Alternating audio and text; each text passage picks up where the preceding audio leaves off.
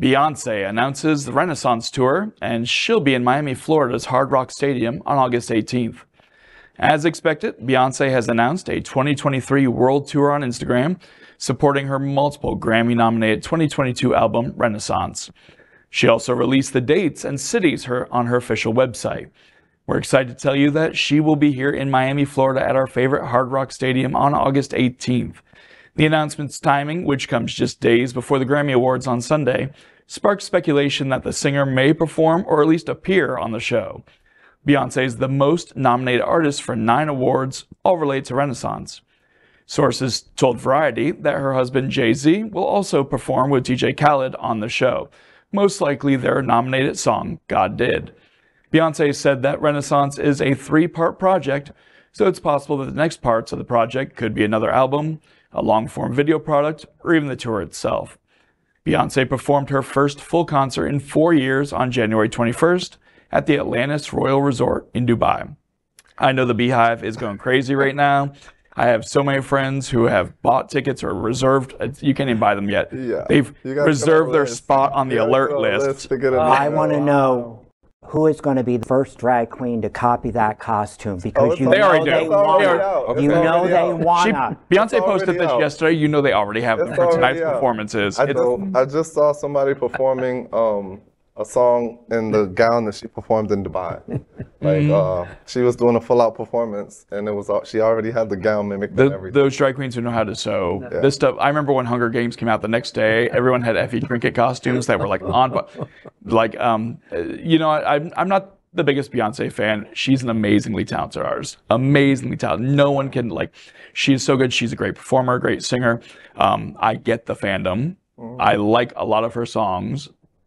I won't pay the money for the ticket, but I'm not paying money for the Madonna ticket either, and I love Madonna too. Yeah, I mean, so now we have Beyonce and Madonna competing for the gay dollars. I wonder who's going to come out on top, especially since Beyonce's recent album is especially queer with Honey Dijon and Big Frida on it. So I think she's taking those gay fans away. Beyonce's still relevant. Madonna's trying to still be relevant. Yeah. That's the big. But I need to make an observation that's really going to piss off the entire gay community right now. But have you seen those pictures that were just posted of Beyonce? This is why the youth are dissatisfied with their bodies. Did you see those? Look at that.